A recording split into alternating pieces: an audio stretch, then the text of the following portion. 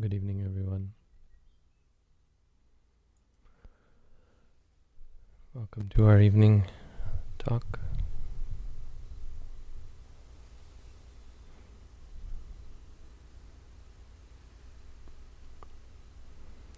Tonight I thought I'd talk about one way of looking at what do we get out of the practice.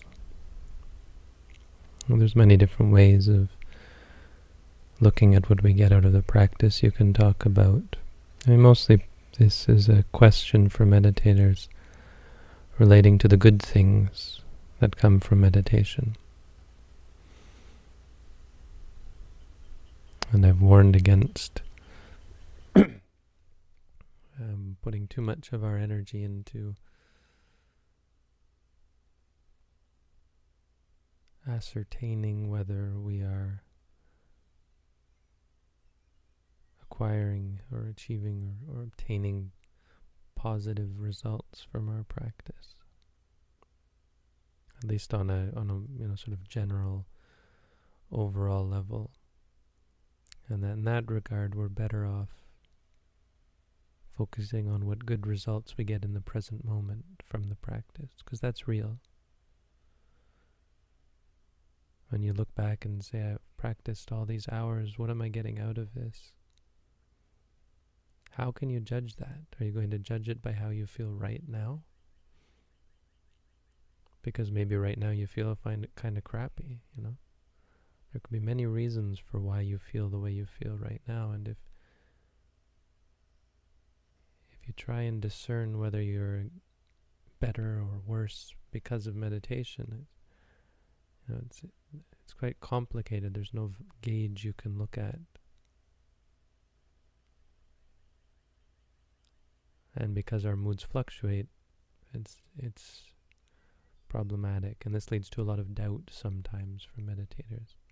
So I've talked about this a lot. We doubt, and doubt is a funny thing because you might be so confident and sure of something one moment and think this meditation is just the bomb. And then 5 minutes later you're ready to call it quits, thinking that because suddenly your mood has changed. The mind can be very fickle. Be careful. Don't get caught up in the moods of the mind. So that's not what I want to talk about tonight, although it's always good to mention, to provide encouragement that if you want to see the benefits of meditation, find them in the present moment. Ask yourself what the state of mind of a mindful person is truly like. Is it pure or is it impure? Is it wholesome or unwholesome? Is it beneficial or harmful? And that's what you should see. If you can't see the purity of the mindful state of mind, then okay, then I would say you've got a problem. It may not be comfortable. It's not meant to be comfortable, but it's meant to be honest and pure. And it doesn't mean you'll sit for an hour and feel very pure, but the moments when you're actually mindful, your whole perception will change. You'll go from this sort of foggy sense of concepts and ideas to suddenly a clear sense of, oh, here I am sitting in this room. Awareness, clear awareness of experiences. Yes, now there's this experience, then this experience.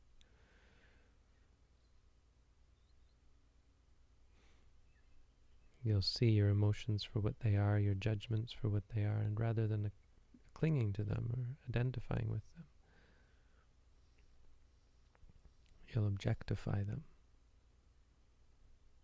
That is what it is, and you'll let it go. And you'll see the purity in that. You'll see how that constitutes a positive direction, so that it's involved in the cultivation of positive habits, and then you can let it go from there and conclude that whatever comes from this will be positive because the seed is positive, just as the seed of a of an oak tree only brings oak trees.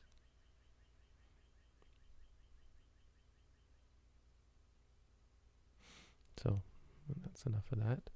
What I did want to talk about today was what you should expect on the bad side. Buddhists, as I was talking yesterday, were such pessimists. Always focusing on the bad side of things, right? We're like doctors.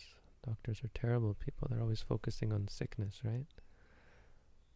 What's wrong with all these doctors focusing on sickness? Why don't they focus on what's healthy about us? Examine the parts of us that are healthy. Yes, I've investigated your liver and it's perfectly good condition. But doctor, I have a heart condition. Well, yes, but your liver is very healthy. Aren't you interested in that? No, I'm not. You see the problem with this sort of thinking. We want it to be happy. Why don't we focus on the happy spots? Why don't I teach you meditation that's calm and comfortable, pleasant? Because we're much more interested in the bad bits, the problematic parts, those aspects of our existence that we'd rather be without, or those aspects of our existence that are causing us experiences that we'd rather be without. So in fact, suffering is the symptom. What we want to find out is why we're suffering, right? We all do. Why me? Why God?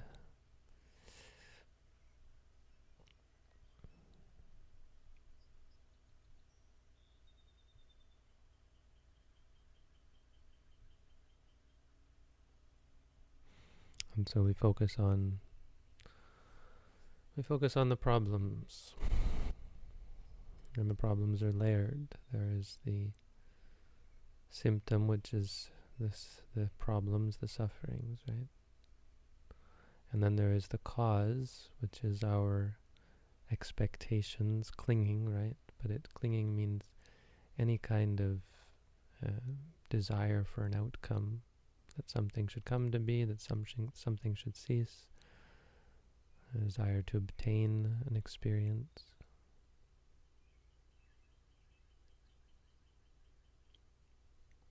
And there's another layer, and that's the reason why this is problematic, the reason why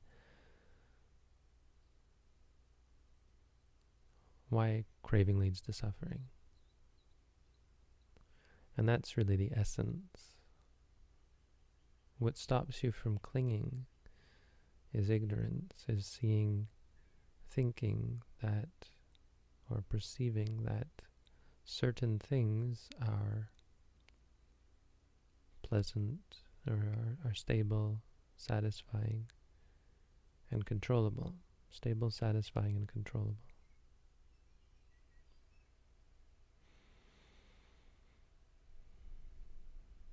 Now that, unfortunately, is delusion.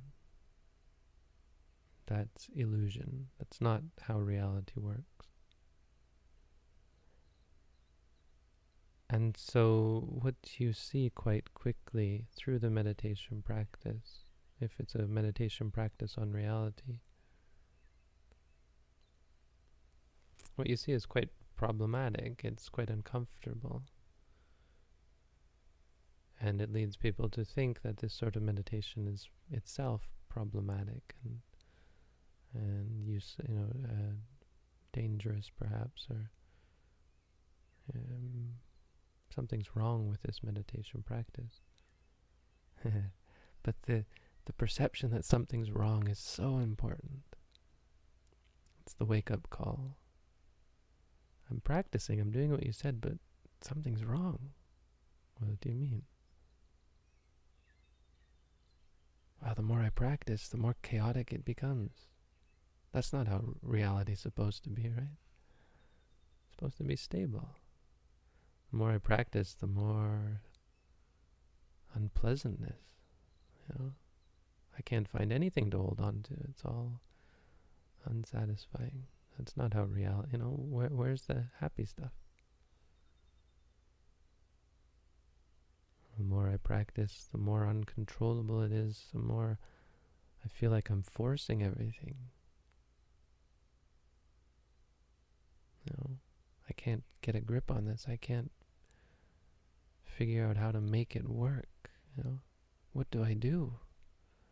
How do I control this? Basically, is what we're saying. How do I control my mind? I'll ask. You see where I'm going with this? There are 3 things you have to come to see from the practice. 3 things you will see. And so to put it in a sense that some things you have to see is misleading, and it leads to worry in the meditators' minds. Meditators become like a person looking at a tiger and asking where its stripes are.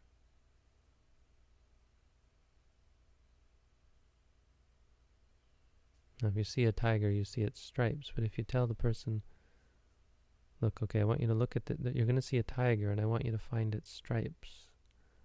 And it's kind of like the meditator goes and takes a magnifying glass and tries to find these stripes. So what I mean is a meditator will often be concerned, worried about whether they're actually going to see these characteristics. Because it's a little bit less clear than a tiger and its stripes, but in the sense that you're not actually seeing something. It's not that cut and dried or that simple, but in fact it is quite obvious. You can't experience reality without experiencing impermanent suffering and non-self. It's why we suffer. I mean, we don't actually suffer because of it. We suffer because we cling to things, thinking them to be other than impermanent suffering and non-self. And when our expectations are not met, we're disappointed, we're upset.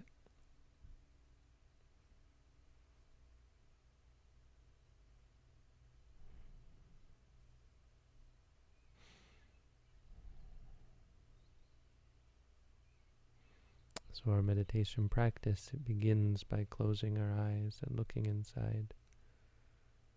And we make this shift, this paradigm shift to ultimate reality, to experiential reality, seeing experiences arise and cease, come and go, the constant change.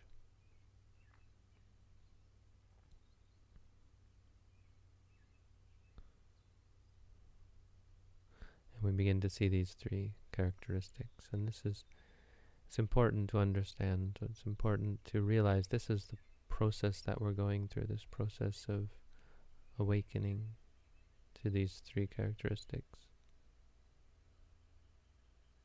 It leads us to let go, to stop trying to find that which is, or stop trying to make things or make reality permanent, stable, satisfying, controllable. Stop seeing it as me and mine and so on.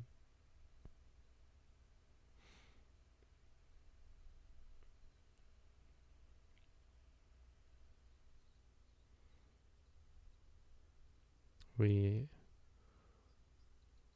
look at these 3, we try, it's important to understand them, and so I just wanted briefly, let's detail what we're talking about here.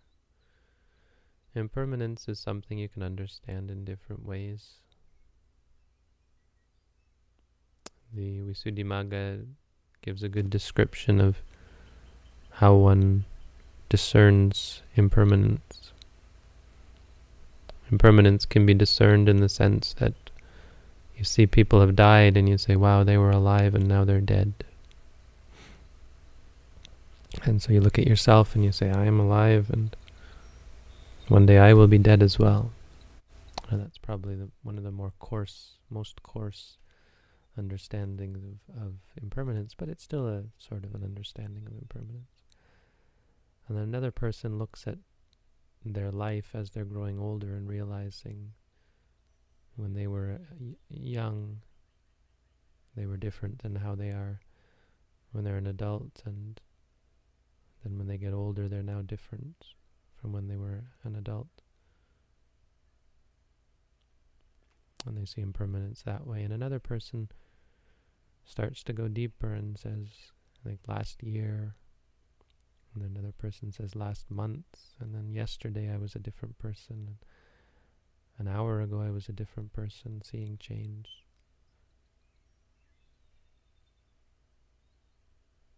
But a meditator, Buddhaghosa says, he says, a meditator, in the Buddha's teaching, we look at each movement or each experience. So we break the foot into 6 parts. We break the step, each step that we walk. This is a good example, just a good example. When you lift the heel, that's one experience, and there's birth and death in that moment. When you lift the foot, that's birth and death. When you move the foot, when you lower the foot, when you touch the foot, when you place the heel. Meaning every moment, not just even one footstep, but each part of the footstep is a birth and a death. It's a part of impermanence. I mean, that impermanence is in terms of experiences.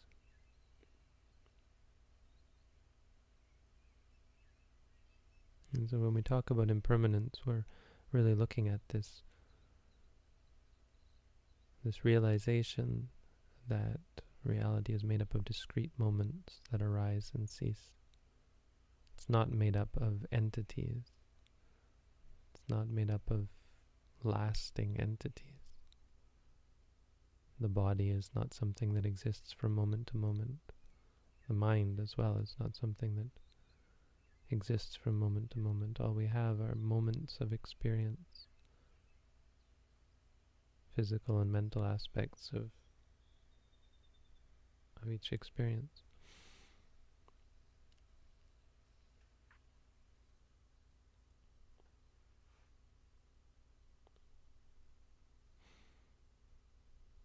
Impermanence is really the beginning of it all. It's the big problem. If things were permanent, well, even if pain lasted forever, you'd get used to it. You would. It would no longer be painful because you're like, wow, yeah, this is comfortable. It's always like this. It's actually change that's the problem. That's what makes things suffering. And Buddha said,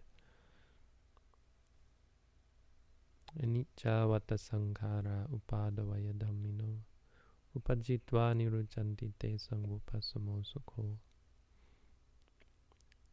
Impermanent indeed are all formations, subject to arise and fall. Having arisen, they cease. The stilling of them all is peace, or is happiness.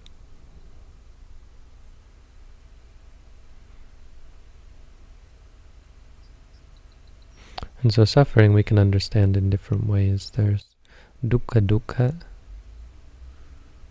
Dukkha dukkha is this pain, is suffering that is suffering. So this is when you feel pain or when you feel anguish in the mind, physical and mental pain, dukkha domanassa.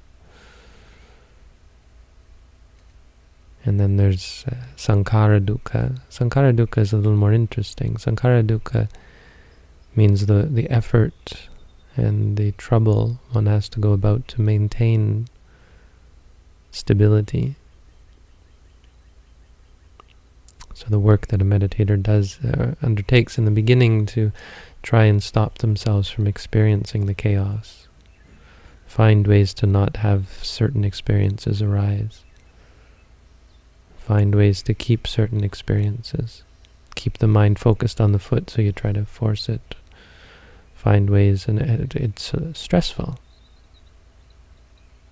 to try and create permanence or stability. That's called sankhara dukkha. Sankhara in this sense, in this case, in this usage, means the cultivation or forming something stable.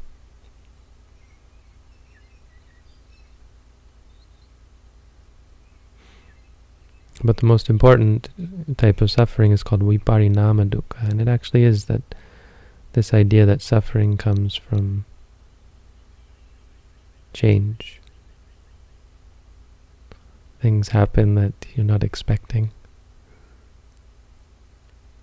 and that you wish hadn't happened, and it causes you stress. Or things that you want, they go away.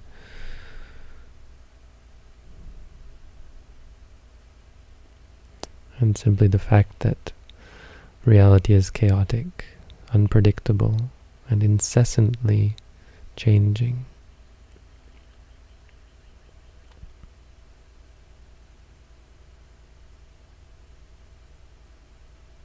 This is how we understand suffering. Anatta, of course, is the most difficult one. Other religious teachings can teach and do teach impermanence and suffering, but what they one and all fail to teach is non-self.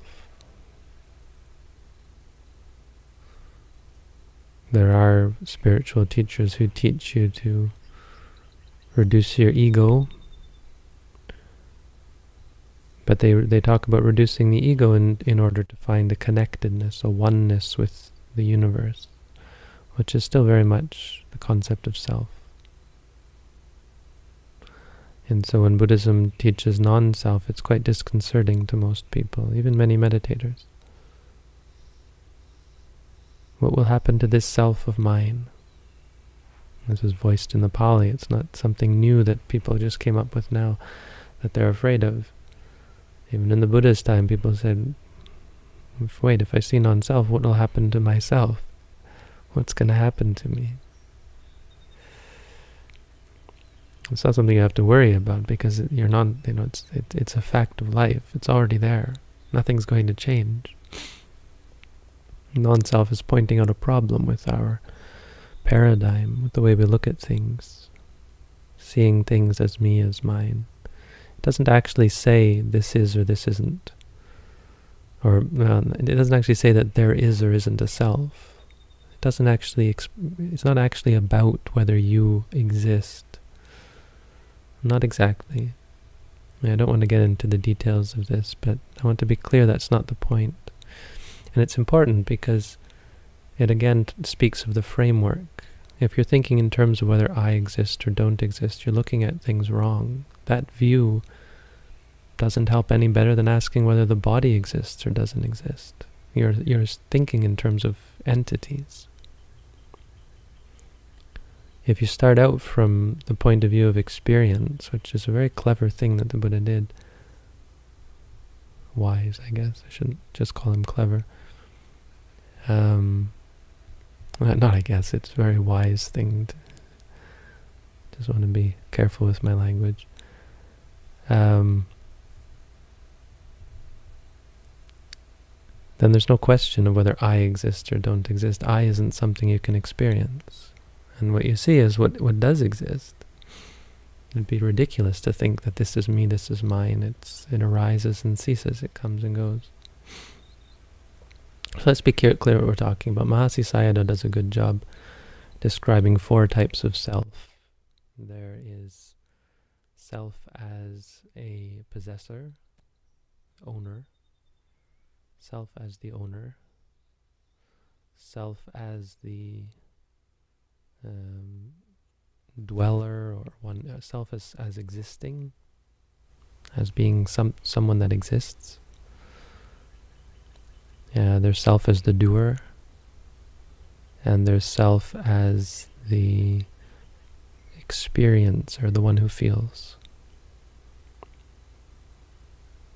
All of these are various ways of describing the self, and you can see they all involve an entity. And so they start off on this wrong premise. The owner means looking at it, the idea that there is the owner. What it actually leads to is perceptions of things as belonging to the self, right? So the big glaring problem here is that it leads us to have ownership issues, concerns over our possessions, even our body. When we see our body start to become wrinkled or fat or whatever, we start to worry. When we break out in pimples, it disturbs us.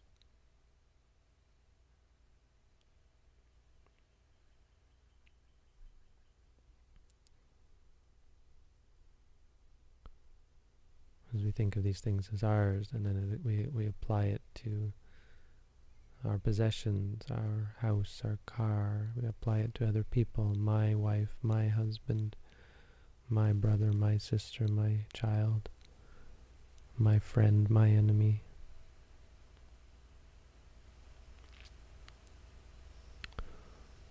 All because of the idea of me, of mine. The one who exists, this is, some people postulate just a niwasi, one who dwells in the body or in the being. So the idea of a soul, just a general soul idea. Again, something you can't experience. It's a little bit less problematic, but it's all caught up in the same idea. It's just a theory, and it leads to all sorts of problems.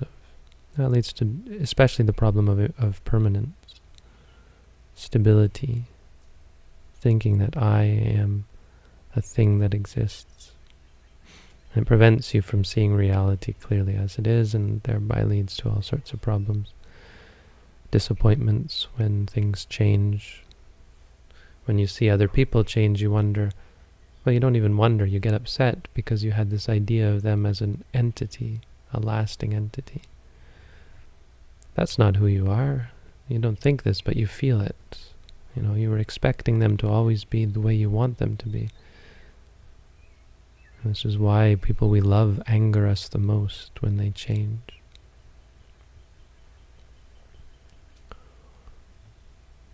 And then we have Karakahata. Karakahata is incredibly problematic, the doer.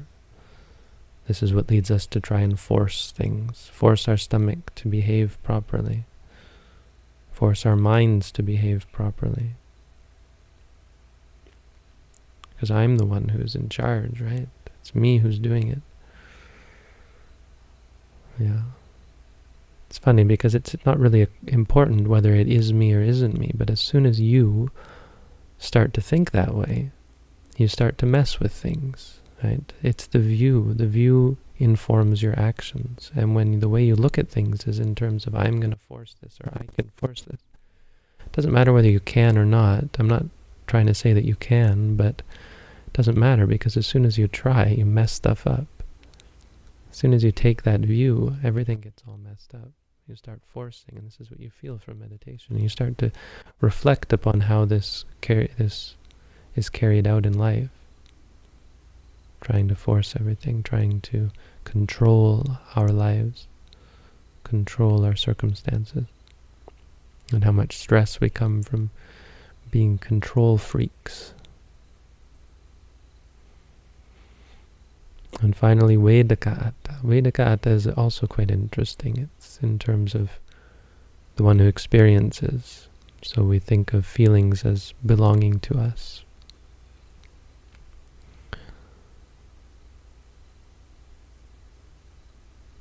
I mean, this is really the crux of it. If you don't cry out in pain when you see you don't get upset when you see something bad happen to someone else. But when something bad happens to you, you lament. And so the same goes for pain. Pain is not really a big problem, except that we conceive of it as I am feeling pain.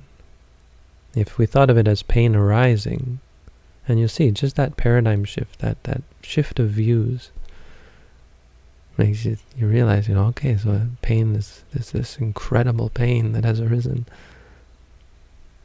It's not me and it's not mine.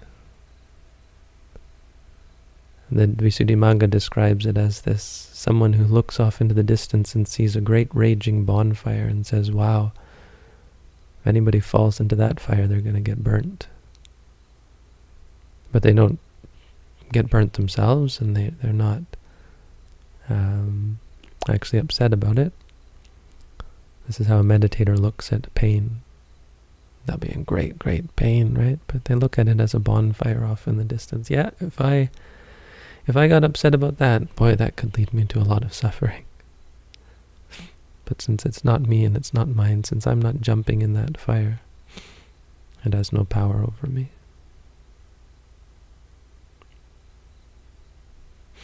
And so this is how we understand non-self. This is the most important aspect of our insight meditation practice, realizing these three. Now, it's not our practice. The practice itself is the satipatthana. You don't practice these things.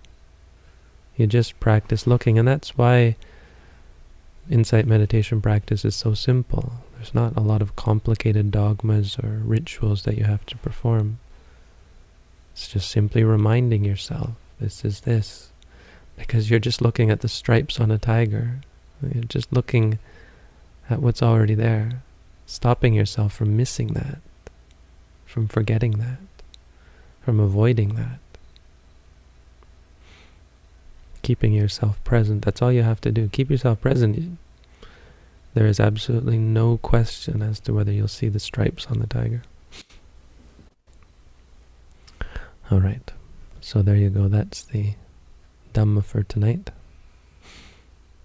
Thank you all for tuning in. I've got these three men here, house full of men these days, and they're all anguishing over sitting here. Back to practice.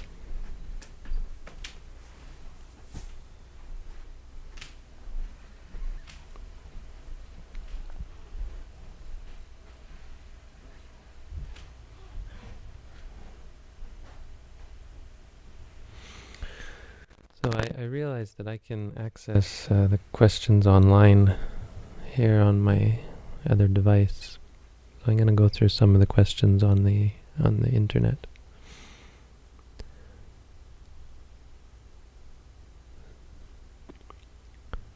Would you recommend for a beginning lay meditator to experiment with intensive meditation as would be done on retreat?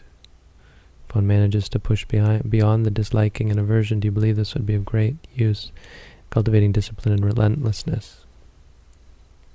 Yeah, I mean, those are good words to describe the sorts of things you would get out of it. Now, it's missing the other factors, like proper practice. Without a teacher, how do you be sure? What is your guiding light to make sure you stay on path? Right? So intensive meditation is more, if you're doing non-intensive meditation, you're able to, you have a lot more time to step back and reflect on whether you're doing it properly. If you do intensive meditation, you're much more engrossed in the activity, and there's much more potential for danger, I guess, for lack of a better word, for you to get in the wrong path.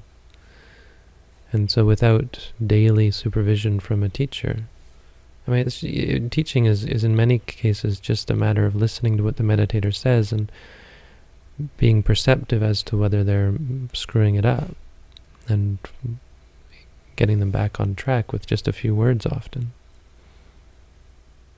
just answers to their questions. But without that, it's easy to, without a mirror, we don't have a mirror that allows us to see into our hearts. So it's not that it's just potentially problematic to go it alone.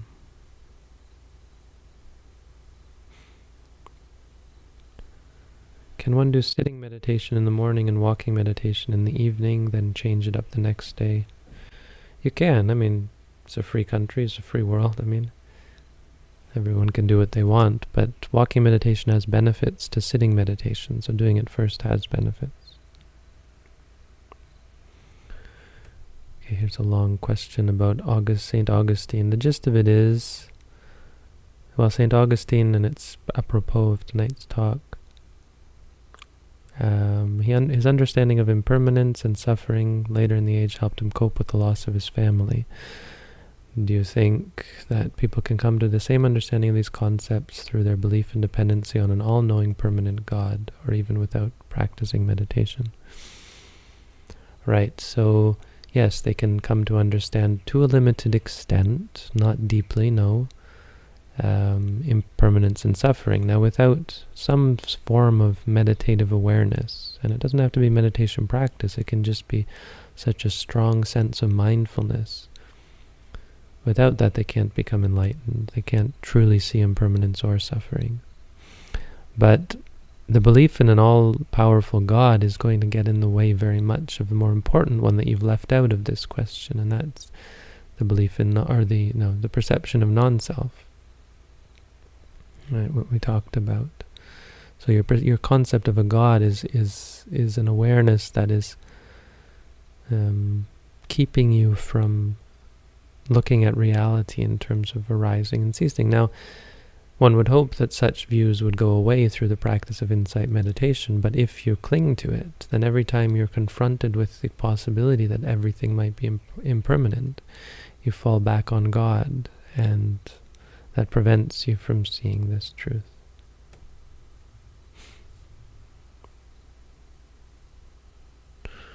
I am without the ability to do walking meditation. Thus is a hand motions exercise ample replacement. Would such hand movements have the same benefit and utility as walking meditation, generating energy and increasing effort and concentration? No, potentially not, because it's not involving the whole body. Now, mentally, you could argue it's quite similar, but physically, walking is of great benefit. And psychologically as well, keeping your body moving, getting your body moving, not just your hands, but getting your body moving is more natural, right? It has a calming effect in many cases. It has a sort of a grounding effect. Sitting still is just too intense in many cases. So walking has its benefits that you're not going to get from the hand movements. But, people who are paralyzed, it doesn't mean they can't do it. It doesn't mean you have to do walking meditation. It's just quite useful. What is your take on the Brahmavihara? How to incorporate metta during the day with our insight practice? Well, I've talked about this in regards to the 4 protective meditations. It's certainly useful. It's something you certainly can engage in. It is compatible, and even during your meditation session, if you start to feel very upset about something or angry towards someone, you send them good thoughts. Wish them to be happy. If you feel sad or you're worried about someone, you can wish them to be free from suffering. If you feel jealous, you can make a determination. May they keep what they have. May they long have the things that they have, and expressing an appreciation for other people. And equanimity in this sense, of course, just referring to all beings. If you're judging people, or you're angry or have a bitter feud with someone, you remind yourself they will go according to their karma. There's no need to like or dislike certain people, or be upset about certain people or so on, when we're reminded that everyone goes according to their karma. So you could do that even within your session. Just take a few minutes. I wouldn't take a long period of time or do it a lot, but it's something that recenters you and refocuses your attention. So those are the online questions. Does anybody here have questions?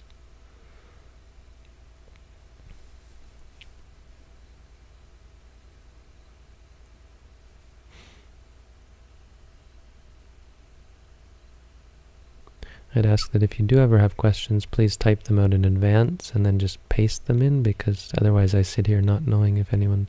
I can't tell when I've turned off that typing animation as well, so I don't know whether someone is even typing, but even that is misleading, because it's really hard to tell whether someone's actually ready to ask a question. Or you can just type Q or something to let me know that you've got a question.